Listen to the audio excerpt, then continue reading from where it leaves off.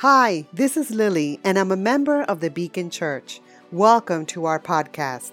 If you're in the neighborhood, we'd love to meet you. We meet on Sundays at 8:30 a.m., 9:45 a.m., 11:15 a.m., and 12:45 p.m. at 65 East Williston Avenue in East Williston, New York. Now that's only until October 14th when Beacon will be going mobile.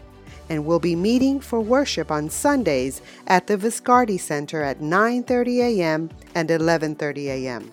The address is 201 IU Willits Road in Albertson, New York. One last thing. Beacon is now a non-for-profit, and if you shop Amazon, who doesn't? You can select Beacon Church of Long Island as a supporting organization, and a small portion of each purchase that you make will go to supporting the work at Beacon. Remember to shop at smile.amazon.com and select Beacon Church of Long Island as your supporting organization. Thank you and hope to see you soon. Clergy nearly kept me from being clergy. And if you have grown up in the local church and you didn't have a spectacular experience with priests or pastors, then you understand what I'm talking about. I just couldn't see myself as a priest. I couldn't see myself as a pastor.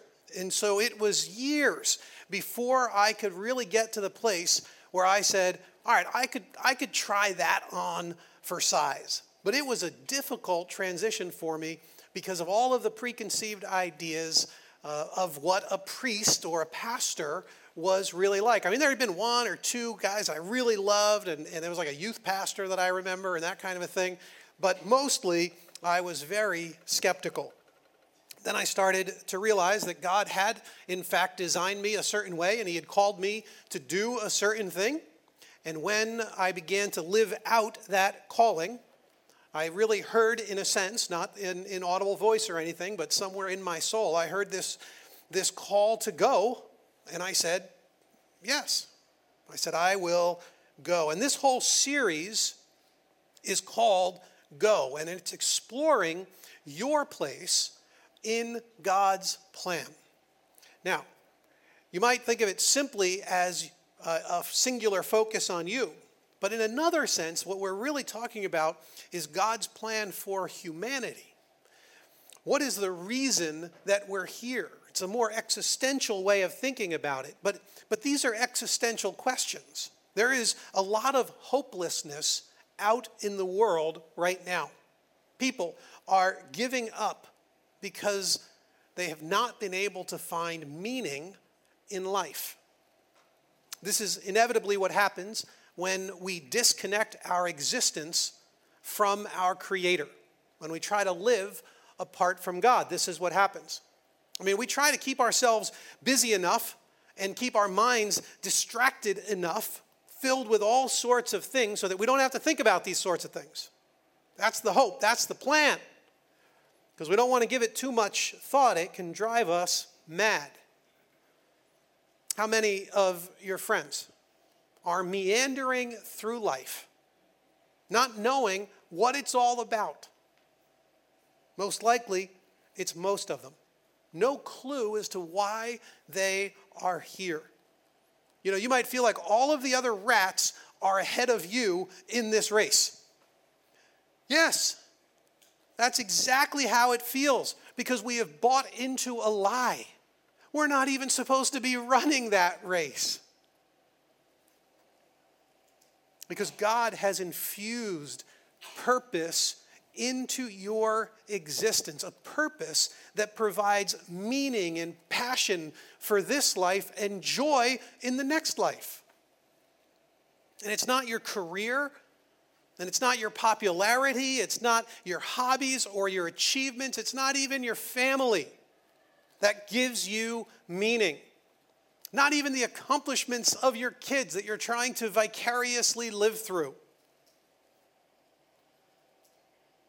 What we did in this series when we started is we said, listen, God is on a mission, the Missio Dei, the scholars call it. And it means that God has sent into the world a people to do the work that he has laid out before us, the Missio Dei. And today what I want to do is I want to look at who God has called us to be, trying to figure out who God has called us to be in this world. But in order to do that, we're going to have to spend a little bit of time getting to know Peter. So if you could open in a Bible to 1 Peter chapter 1. 1 Peter chapter 1. As you open up, I want to ask a quick question for you because, we're trying to figure out how many Bibles to bring to Viscardi. So how many of you just grabbed one of the Bibles that were in the seats here? Because, all right, 1, 2, 3, 4, 5, 6, 7, 8, 9, 10, 11, 12, 13. All right, we need about 50. Because the first two services got to add them together, and that's about how many. So when you come in at Viscardi, there's going to be a little table there with a Bible. We're going to ask you to pick it up because there's no little racks underneath the seats over there. So make sure you grab your Bible as you head in 2 weeks. So who is this Peter character? 2,000 years ago, there's this guy named Peter. Now, today we call him Saint Peter or the Apostle Peter. If you grew up Catholic like me, he's first Pope Peter, because, that's a pretty significant thing. He's called the Rock of the Church. He's called the Prince of the Apostles. St. Peter's Basilica is named after him, and in the square there, called, by the way, St. Peter's Square, all named after this dude, is a 20-foot statue. People from around the world have gone to see. There's actually another statue of Peter at St. Peter's. It's a bronze statue. And if you travel there, you'll see these incredibly long lines of people getting in front of this bronze statue because they all want to kind of go out there and touch his toes and kiss his toes. And if you can just imagine with me for a moment the germs that must be on those toes. I mean, so many millions of people around the world, they've worn the toes down with all of this touching and kissing. But here's the thing. Before Peter had such lofty titles, he was Simon. He was a normal guy who Jesus started calling Peter. He was a working stiff. His profession put him firmly in the middle class. He worked long hours at a less than glamorous job. He's trying to make ends meet like most people in his day. He had little time for his family. No doubt his wife worked long, hard hours as well.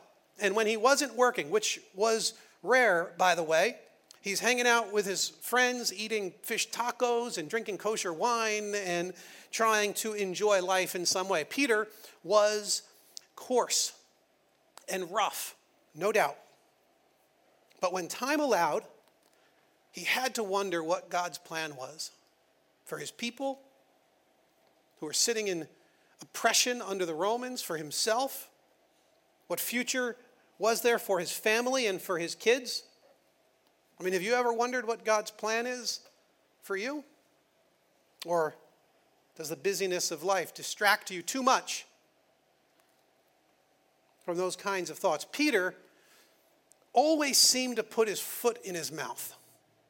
He also had a foul mouth, and he was often running at the mouth. So he got a lot of mouth issues going on with Peter. And have you ever had foot and mouth disease? I mean, have you ever said anything that you later regretted, wish you could take back, but of course couldn't because it was already out there? Peter disappointed his friends. He was a racist and an occasional sexist. And he was often very dense when it came to trying to understand deep and important spiritual truths. Have you ever not lived up to your own expectations? Because that's who Peter was. I mean, he talked a big game, but this is also the guy who denied and abandoned his friend and Savior. Have you ever wished you could get a do-over when it comes to your relationship with God? That's who Peter was. I think we have a lot in common with Peter. And then everything began to change. His whole outlook, his whole perspective on himself and the world began to change. He was transformed through his time with Jesus from this normal guy wondering where he fit into God's plan to something very different. Peter became one of the most important figures in all of history, and now millions travel the world to weirdly kiss his bronze toe. Duh! What happened? How did everything change? And this Peter, he wrote a letter. This was 2,000 years ago, and it has been preserved throughout the ages for us to read an eyewitness account of what was happening during that period of time. And what Peter tells us is that there is hope for every one of us. Hope for everyone. Look at 1 Peter chapter 1, verse 3. He said, "Praise be to the God and Father of our Lord Jesus Christ. In his great mercy, he has given us new birth into a living hope." Peter found hope, and he knows that every single person needs to find hope as well. Look in verse 18. He says, "For you know that it was not with perishable things such as silver or gold that you were redeemed from the empty way of life handed down to you from your ancestors." He's making this blanket statement that, listen, what you have believed since you were a child, what your parents told you and their parents told them, what their ancestors have told you is an empty way of life. Pursuing the things that you're pursuing and valuing the things that you're valuing, it's empty. Sure, you go through the motions. I mean, you have to go through the motions, right? You try to be a good friend. You try to be a reliable employee. You want to start a family maybe, and you want to raise some kids. And then you hope later on in life that they come and visit you in the nursing home that they stuck you in at the other side of town. Like this is what we're going through. That's the hope that we have. Peter's like, no, this is the empty way of life. Eventually, you're all going to die. And then what will it all mean? Look at verse 24. He says, "All people are like grass, and all their glory is like the flowers of the field. The grass withers, and the flowers fall." It sounds like a existentialist, a nihilist. Because without God and without Christ, humanity has no hope. All of your glorious achievements, all the stuff you take such pride in that your kids are able to do, in the end, they're going to fade and disappear. Life has to be more than that. Has to be more. Many people don't even realize they need hope. It's not even a category that they're working on in their heads. And yet, the rise in suicide, in drug use, anxiety, massive distribution of medication, the angst that so many feel, it tells a different story. People don't even know what it is that they need because they're trapped within this empty way of life. The hope that Peter points to is salvation for anyone who desires it. And he tells us that salvation comes through Christ. Look back at verse 3. He says, "Praise be to the God and Father of our Lord Jesus Christ. In his great mercy, he has given us new birth into a living hope." How? Through the resurrection of Jesus Christ from the dead. And then in verse 9, he says, "For you are receiving the end result of your faith, the salvation of your souls." So you don't get salvation because you try really, really hard. And you don't get salvation because you think you're good enough. And you don't get salvation because you come out to church or even because you pray. You get salvation when you trust that what Peter said about Jesus is true. That he, in fact, has died for our sins. That he went to the cross in your place. And then he resurrected from the dead. And here's the kicker. Peter saw this with his own eyes, an eyewitness account. And when that happened, his whole life was turned around. Peter died. He was killed by the Romans. He was executed on a cross, upside down, crucified in one of the most painful, horrific ways, in order to bring this message of hope to you and to me. There are different aspects to this whole salvation picture that he's talking about. Of course, there's salvation from hell, going to heaven instead. He tells us that in verse 4. That means that our life doesn't end here on earth. It means that what we do here now matters for all of time. Imagine that for a moment. That what you do, every decision you make here, matters for eternity. That's what he tells us. But it's not just about eternity. We actually have a salvation that impacts us here. In verse 16, he says, "Be holy because I am holy." There's a consecration. Chris talked about this a couple weeks ago. There's a consecration that takes place where we actually see a salvation from our sin. It's another part of salvation. Yet there's another part.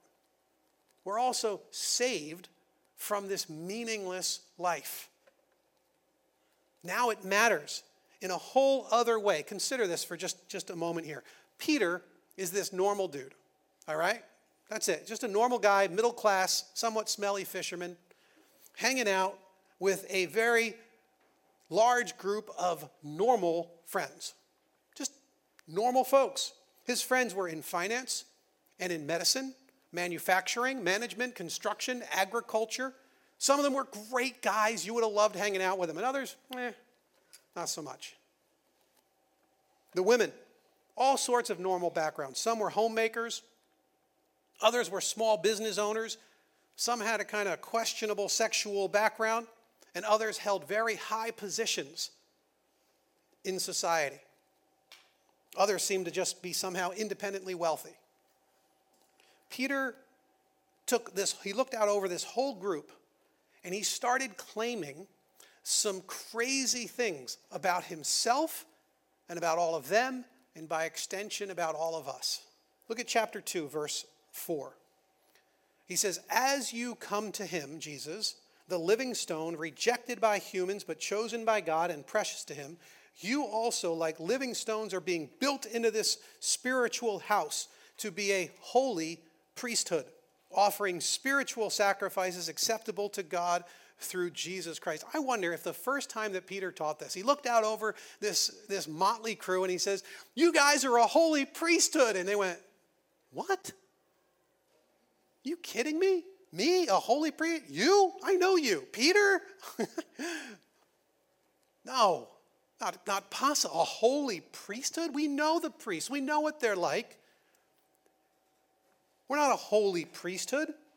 Peter wouldn't relent. Verse 9, he starts to pile on all of these titles as if to drive his point home. He says, "You are a chosen people, a royal priesthood, a holy nation, God's special possession, that you may declare the praises of him who called you out of darkness and into his wonderful light. Once you were not a people, but now you are the people of God. Once you had not received mercy, but now you have received mercy." I mean, think about how unlikely this is. This ragtag group of people from every walk of life, this holy royal priesthood. It's as if he's telling them, listen, you're not merely fishermen anymore. You're not merely financial advisors or CPAs or builders or architects or lawyers.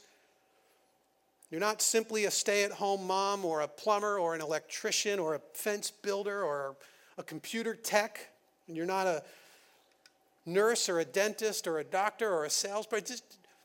No. That might be something that you do, but you are royal priests in God's kingdom.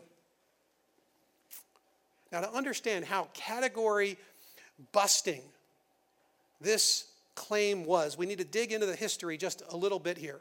In my reckoning and understanding of the scriptures, Adam and Eve were the very first of the priests. And then later on, we're introduced to this idea that all of the nation of Israel were to function as priests. But very quickly after that, the nation of Israel, through God's instruction, created a special class of people, the Levites and the priests. And these priests were a very unique group of people. And you really could think about it like this. There were two realms in their worldview. You've got the realm of God and the realm of humanity. And the realm of God was a sacred and a holy realm. And the realm of humanity, not so much. That was secular and that was profane. And never will the two meet.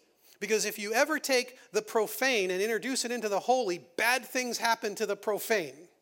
The purging purity of God's presence burns out the sin. And so this idea was these two realms never exist together. And then God called out this special group of people, the priests. And he said, wait, the priests are going to represent each of us to the other.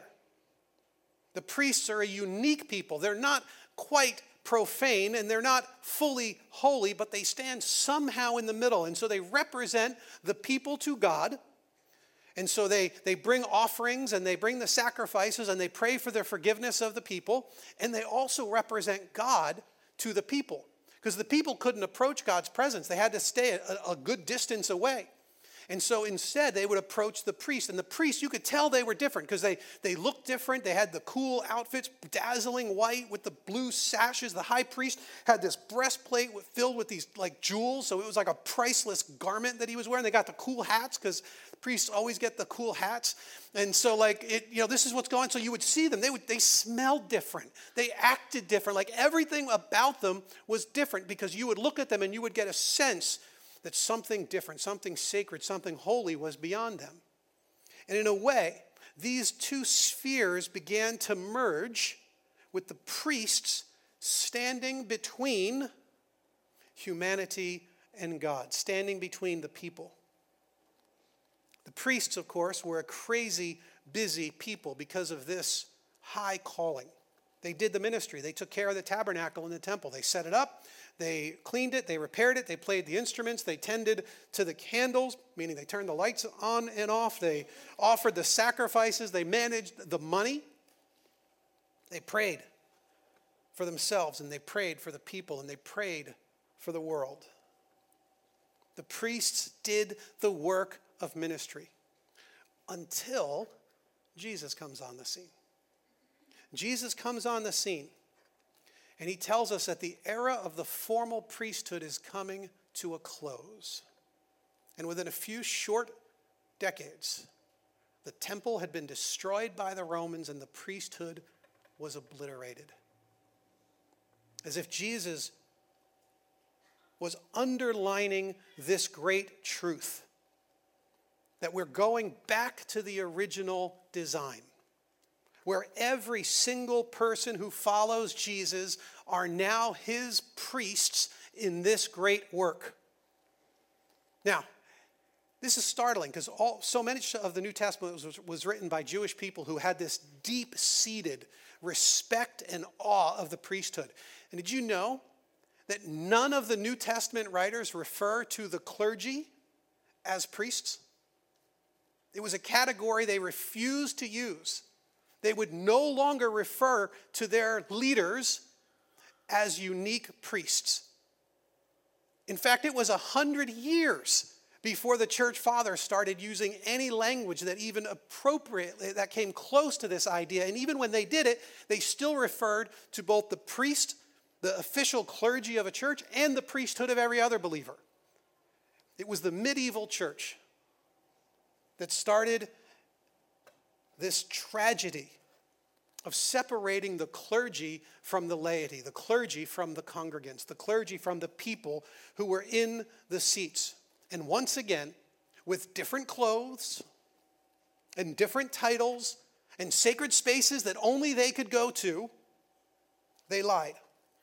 And they told the people of God that they needed a priest to mediate between them and God. They told God's children that forgiveness and their magical incantations were the only way that they could get forgiveness. And that power was held in the hands of only a few select priests. This is a tragedy. The people followed their lead, and they lost their priestly calling. More and more Christians lost their calling for the common good of society and for the expansion of God's kingdom on earth. More and more let the clergy do the ministry while the congregations largely enjoyed the show on Sundays. In the 1500s, the Reformation attempted to restore this great doctrine. And the priesthood of all believers to this day continues to fight its way out of that darkness and back into the forefront, restoring the ministry to the people of God, the priests of God. Because you are, in fact, as a follower of Jesus, called to complete God's mission. Your role as a priest is a privileged role, and it comes with great responsibility. We started this series. We said, listen, the church doesn't have a mission. The mission has a church. God called the church into existence to accomplish his mission. That's why we're here. And the church isn't about you. We, the church, are here to complete the mission. And any Christian who is not living out their priestly role in the world has rejected God's perfect plan for them. They have abandoned their purpose. No wonder the sense of meaninglessness has infected so many. You know, the nation of Israel had lots of people who were doing lots of stuff to accomplish God's mission. Of course, these were the priests. Someone oversaw the care of the poor and the sick, and they called them priests. We call them the care and compassion team. And they're amazing. Someone managed the contributions that came into the temple. Israel called them priests. We call them the ushers and the finance team and the ministry leadership team. Someone taught the people. They called them priests. We call them small group leaders and disciple makers and Kids Quest teachers and Fusion student ministries folks. Someone organized the temple and made sure they didn't run out of anything like oil or bread or candles. They called them priests. We call them the back office team, the admin team, who comes in every week to make sure everything is working the way it ought to. Someone repaired the tabernacle and the temple. They called them priests. We call them the building and grounds team. Someone made sure the temple was ready for worship. Others played instruments, wrote music, taught the people the songs. They called them priests. We call them the tech team, the media team, the worship team. Did you know that in the wilderness, a group of people used to set up and break down the tabernacle as the people of God followed the Spirit of God, and wherever he led, they went into the wilderness and they worshiped. And this group of people who did all the setup and all the breakdown, they called them priests. We call them roadies. And we did make them a really cool t-shirt. There's no jewels encrusted in it or anything like that, but the roadies do get a t-shirt.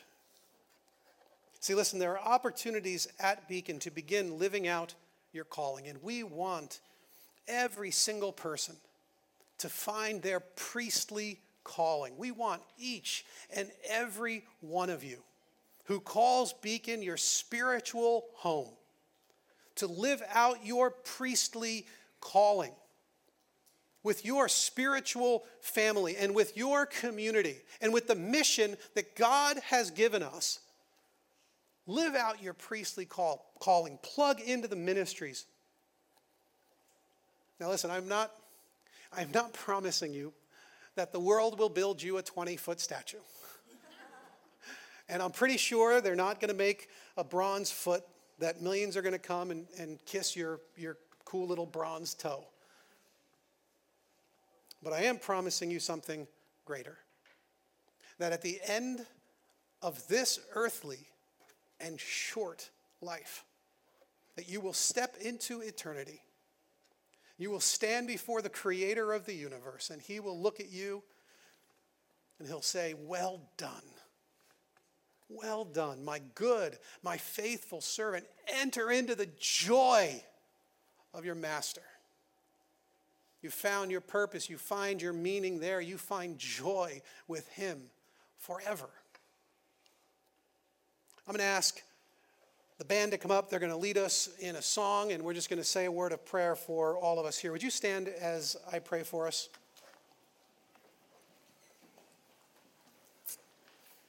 Father, what we are hoping for is that you would stir up our hearts. It's so difficult for us to see what you desire of us, Lord, because we have been handed this empty way of life. And Father, what we need is an awakening of our soul, a new way of relating to you and the world around us.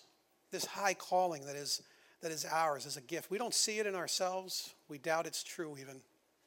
And yet you see it in us, and you've called it out of us, and you've promised that you would be with us in making this ever more real and powerful. I'm praying, Lord, that each person here would commit themselves to finding and living out their priestly role as they stand between you and the world, as they mediate your love and your grace and your forgiveness between a world that desperately needs it and a God that desperately loves them. May we fulfill your mission, your call. Amen.